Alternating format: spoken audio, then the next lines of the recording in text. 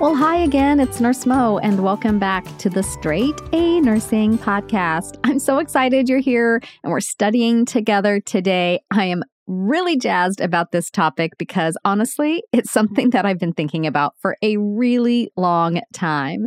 Before we dive into it, let's take a quick minute for our listener shout out. And this one goes to Chris, who wrote me an email and says, "Hey, Nurse Mo, I wanted to start off by telling you that your show is an exceptional resource for nursing students. I'm finishing up my first year, and your podcasts have helped me immensely. I haven't come across any drug or disease process I wasn't familiar with, and your show played a huge role along in conjunction with my work experience. Nursing school has been a breeze, and I am excelling with a 4.0. I am so grateful, and what you were doing deserves recognition." So thank you, Chris, for taking the time to send me that very thoughtful email. Actually, Chris's email was much longer. There was a lot more to say, but I wanted to keep it short and sweet for the listener shout out. So if you want to get a listener shout out, send me an email or simply rate and review the podcast. I read every single one, and they always make my day.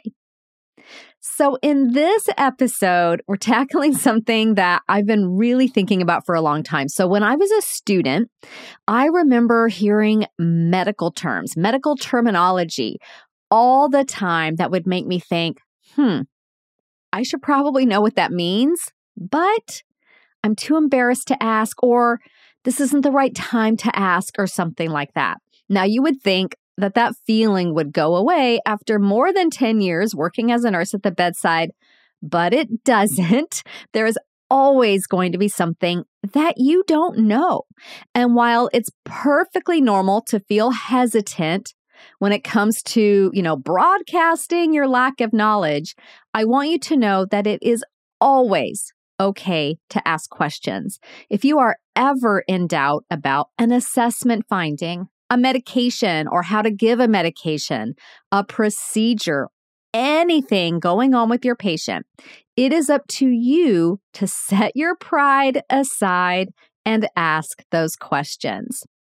Of course, if it's something not urgent, you can always look these things up later. So what I would do is I would keep a little notebook and jot things down throughout my clinical shift. And then as a new nurse, I would jot things down as I went. And that was a really key way for me to grow my clinical knowledge. So I would either jot down my question and look it up later, or jot down the little nugget that I learned, because guess what? I would ask questions. Okay, so now that we've got that out of the way, and you know that it's always okay to ask if you definitely need to know the information now. And then if it's not urgent and you want to look it up later, make yourself a note to do that. You will learn so much. So we're going to dive into some common medical terminology that you're going to hear, or maybe you have heard. And these are the things that students and often even experienced nurses are a little bit unsure about. So you ready for this? Okay, let's do this. All right, this first section is called This versus That. And these are things that are just kind of easy to mix up. So we'll start with a common one that you'll come across in nursing school, which is objective versus subjective. So an easy way to remember this is that objective means it is something that can be observed. Objective, observed. While subjective means something the subject experiences. This is exactly what we're talking about when we refer to signs and symptoms. Okay, so signs and symptoms are not interchangeable. A sign is one thing, a symptom is something else. So objective data are the signs. These are the things that you observe. You observe the signs of disease. And subjective data are the symptoms. It's what the subject or the patient experiences. So when someone says signs and symptoms, you'll know this means both information obtained from objective observation, from observing and assessing the patient, and information obtained by asking the patient about their experience. And that would be the subjective and the symptom. Okay, making sense? Now you know objective versus subjective, and when we say signs and symptoms, what we really mean. Okay, this one is a little bit, this one's tough. Okay, so I definitely want you, if you're multitasking, if you're doing other things, I want you to circle back to me, give me your full attention. This one is sensitivity versus specificity. Okay, so these are both going to be measures of the accuracy of a test, how accurate a test is. Sensitivity is the test's ability to correctly determine a positive result in people who have the disease. You may also hear this referred to as the true positive rate. A highly sensitive test will therefore have very few false negative results. In other words, if the test comes back negative, you can believe it's negative. There's not a good chance it will be a false negative. I'm going to say this again because I know this part, when you're talking about sensitivity and specificity, it can be a bit of a brain puzzle, so I'm going to repeat that. Sensitivity is the test's ability to correctly determine a positive result in people who do have the disease. So sometimes it's called the true positive rate. If a test is highly sensitive, it's going to have few false negative results. So if your test comes back negative and it's highly sensitive, then you can believe it's negative. There's not a very good chance that this patient had a false negative. Okay? So a false negative result is when the test says it's negative, but the individual actually does have the disease. Now, the risk with a false negative is the patient is not going to be getting appropriate treatment in a timely manner because the test came back and said, no, you don't have thyroid cancer. But guess what? They actually did. If you're like me, you really like easy ways to remember things. So I'm going to share a mnemonic with you. If you are sitting at your desk, you can jot this down. Try to visualize it if you're not in a place where you can write it down. And then I want you to go and look at the blog article associated with this episode so that you can see it written out in case it's a little bit hard for you to grasp while I'm explaining it. So the mnemonic is SNOUT, and that is spelled with two N's, SNNOUT. Okay, you got that? SNNOUT. And the S and the second N are capitalized. So if you were to visualize it, it is capital S, lowercase n, capital N, lowercase O-U-T. Okay? And what this mnemonic means is when a highly sensitive test is negative, this helps rule out the disease. So here's how that lines up with the mnemonic. You had your capital S, lowercase n, that stands for highly sensitive test. And then the next part of the mnemonic is negative. So that's that capital N. And then that OUT stands for this helps us rule out disease. So the mnemonic is SNOUT, and the phrase is when a highly sensitive test is negative, this helps us rule out the disease. Okay, and once you write it out, it makes a lot more sense. So an example of a high sensitivity test is the D-dimer test that is used to rule out the presence of a DVT. When used in patients with low or moderate probability for a blood clot, a negative D-dimer is not likely to be a false negative. In other words, we can believe the negative result because the test is very sensitive.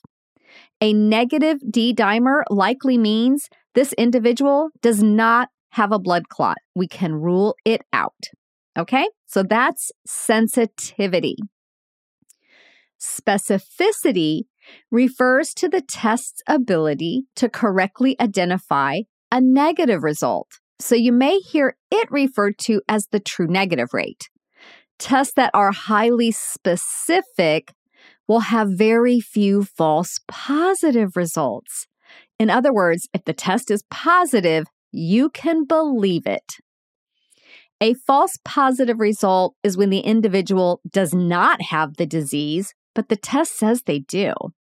The risk here is the individual getting treatment they don't need. Here's a mnemonic for this one, and it's SPIN, S-P-P-I-N. When a highly specific test is positive, this helps us diagnose or rule in the disease. So in for SPIN. So here's how it looks. It's a capital S, lowercase p, and that stands for specific, and then a capital P, and then lowercase I-N.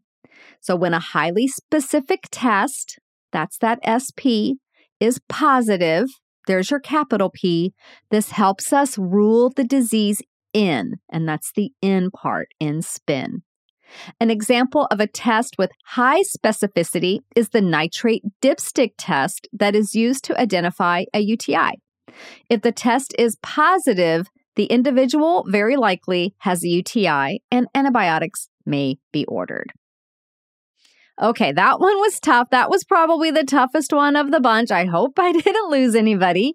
Let's move on to idiopathic versus iatrogenic. An idiopathic disease is one that does not have an identifiable cause. Examples are idiopathic pulmonary fibrosis and idiopathic thrombocytopenia purpura, or ITP.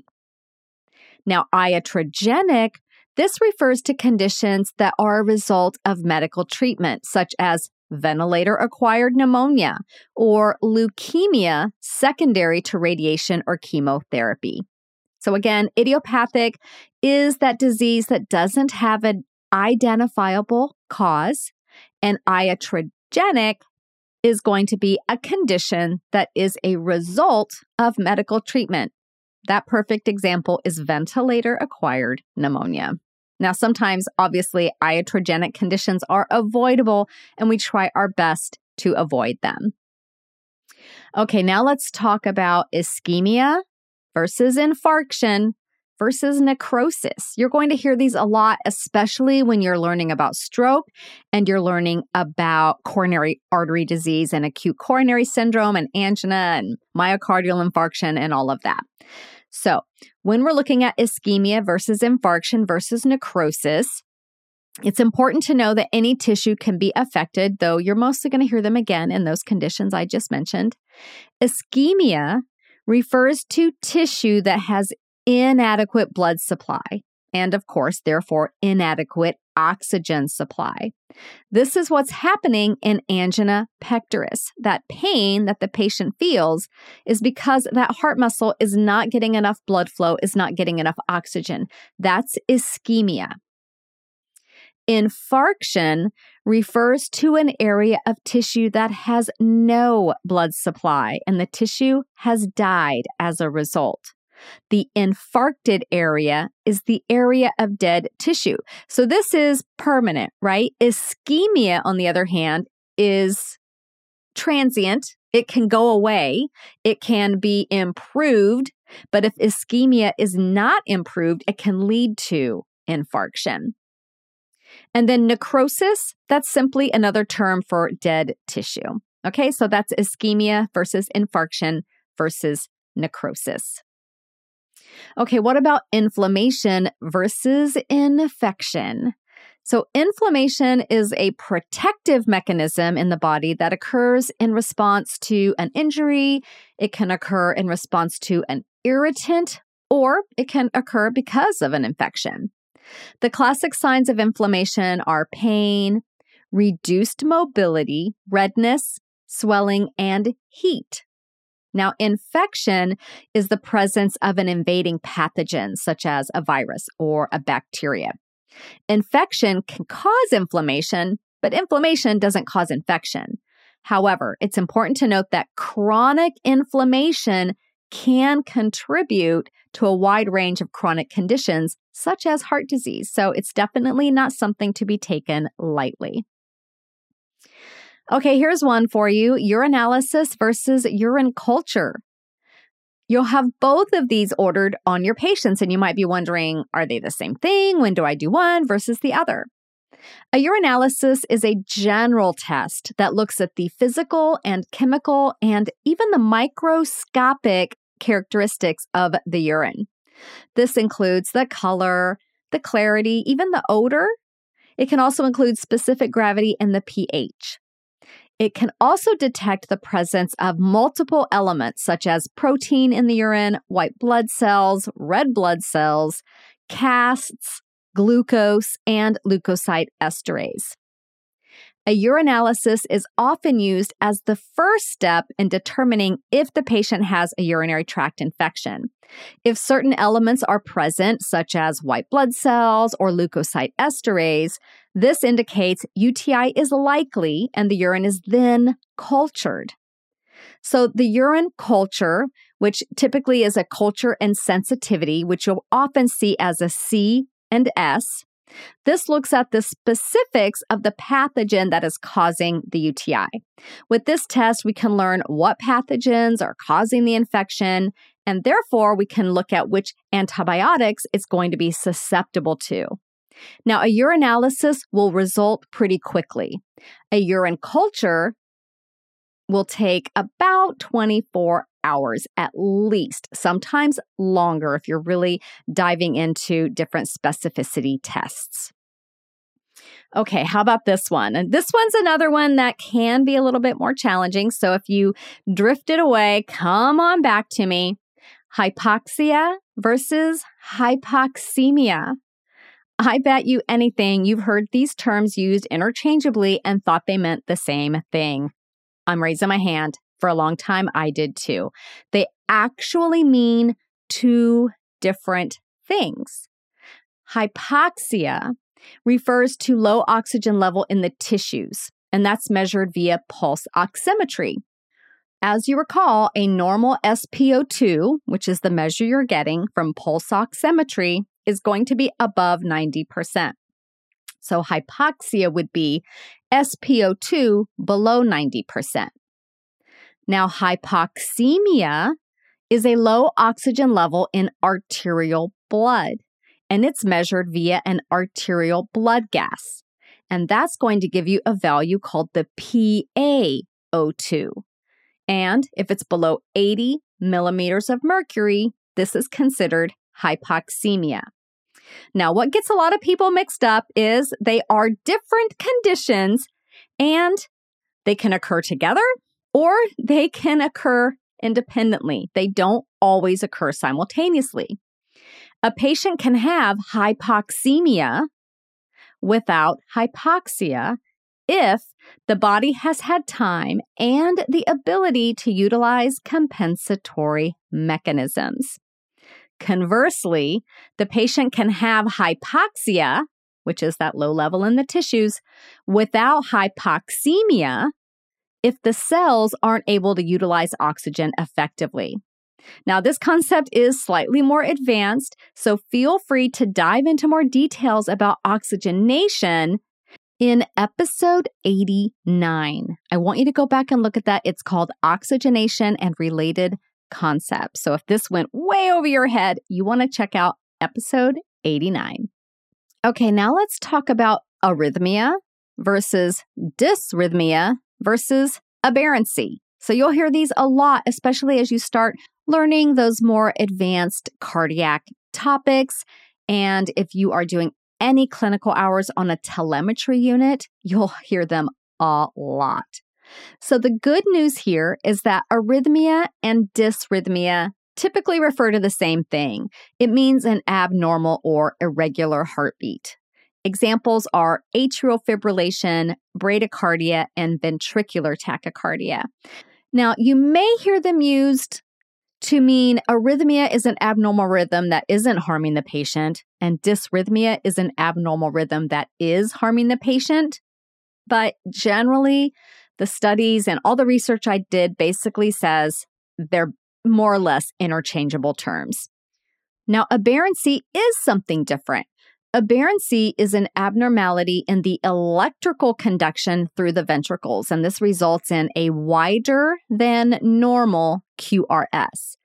Think of it as the electrical signal taking the side streets to get to the destination instead of taking the freeway to its destination. It still gets where it's going. It just took a longer route because there's something going on with the conduction system. In many cases, because of the wide QRS, aberrancy can look like a ventricular rhythm, so careful identification is absolutely vital.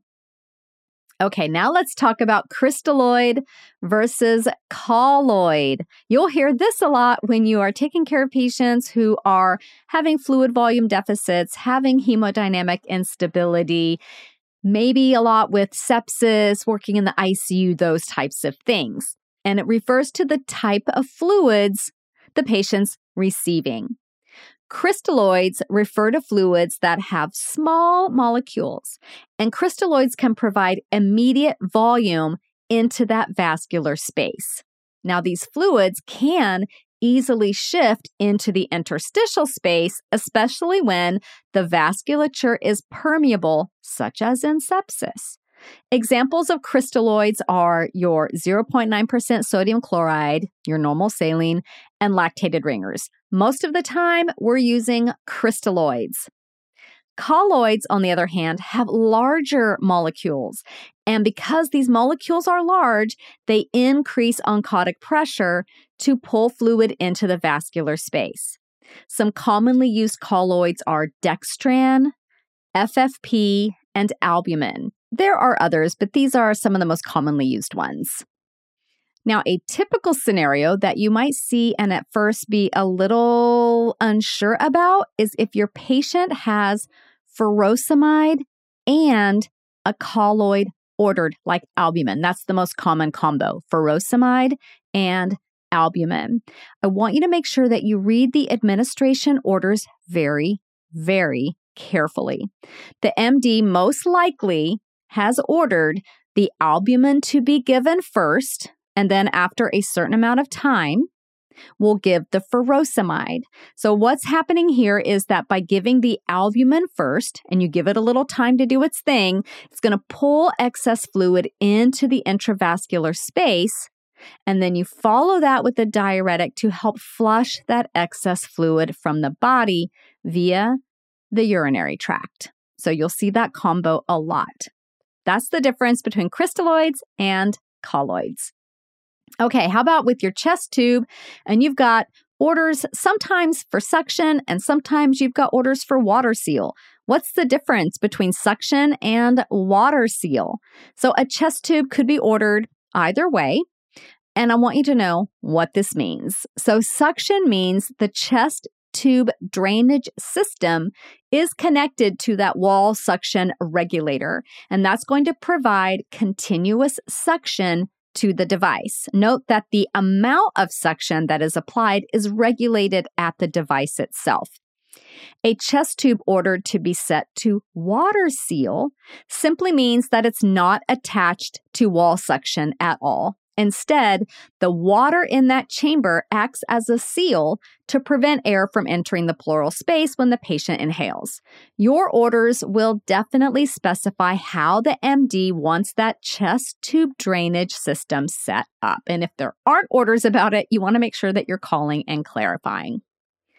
Okay, one more from the this versus that category is rails versus crackles. You will hear these terms used interchangeably. And guess what? They actually are the same thing. In my program, we used the term crackles, and my husband, who's a paramedic firefighter, was always talking about rails. And I thought, wow, there's a long sound, but they're not teaching us in school.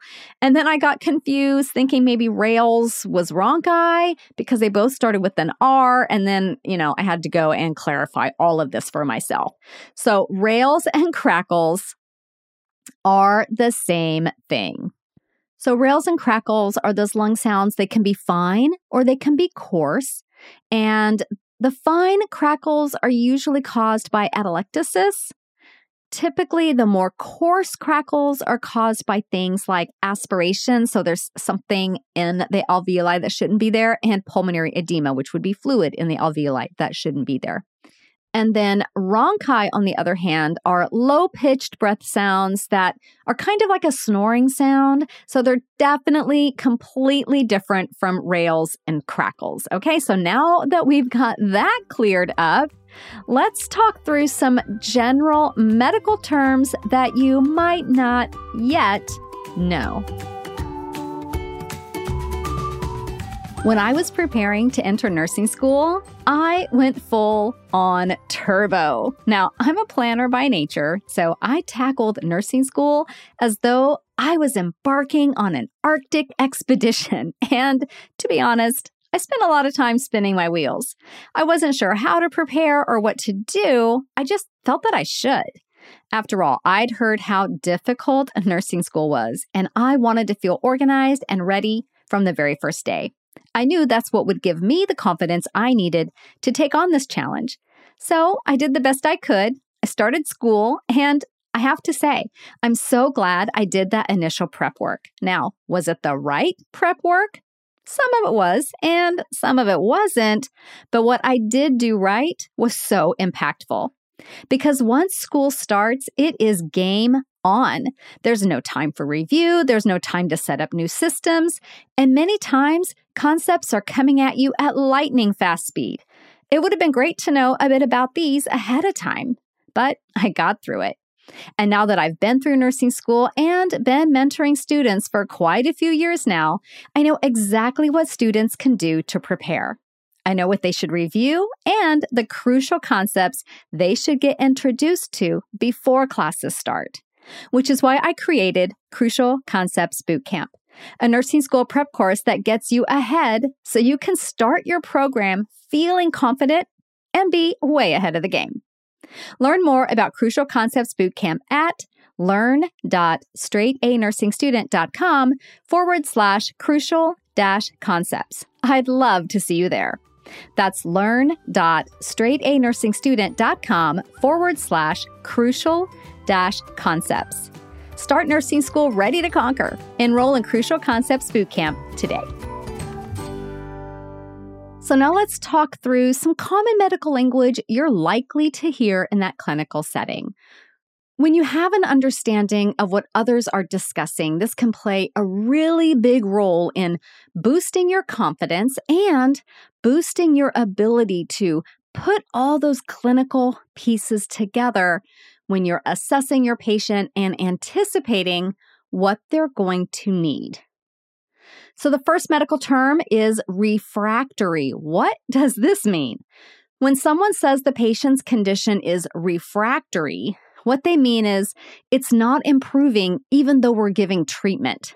For example, refractive hypoxia means the SpO2 continues to be low even though we're giving the patient oxygen.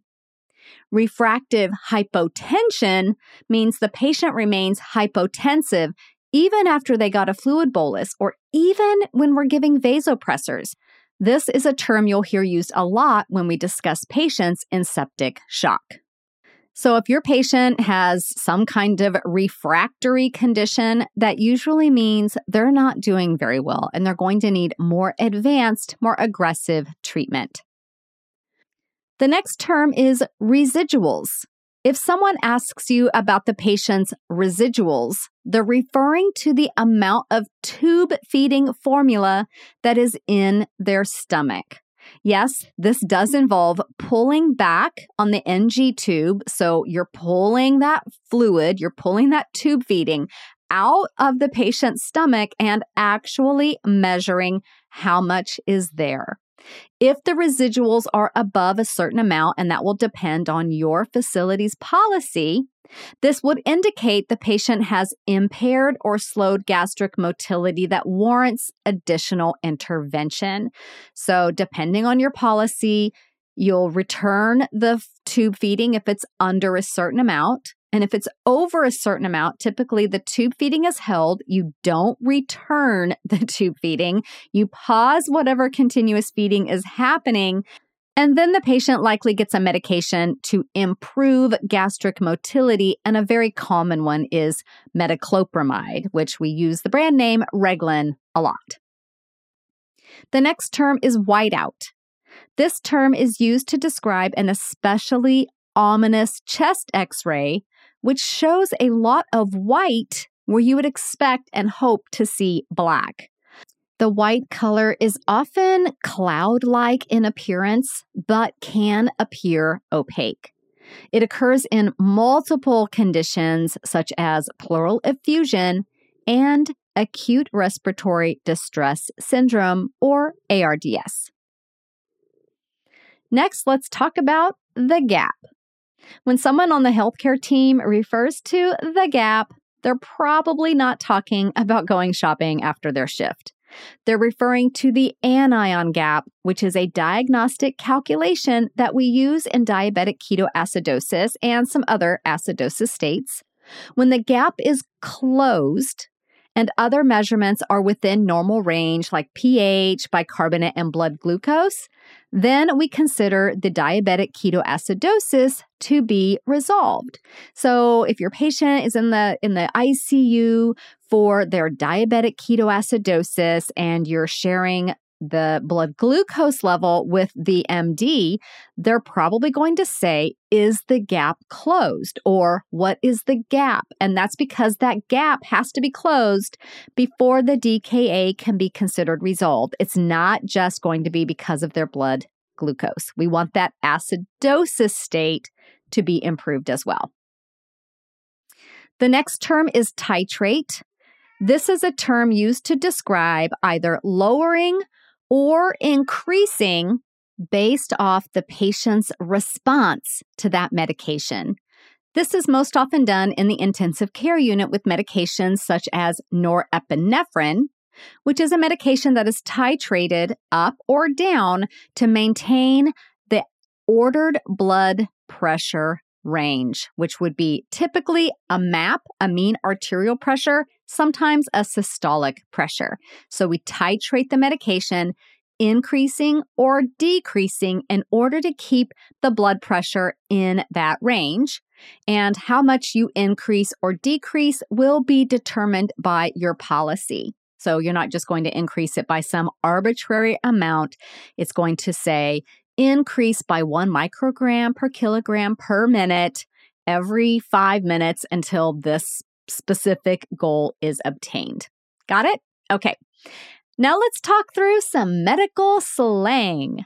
Nurses and other healthcare workers use a lot of medical slang. So some common ones you'll hear in the clinical setting are discussed here. A rainbow. What the heck is a rainbow? If somebody tells you, can you get a rainbow on Bob in Bay 6? You might think, what in the world?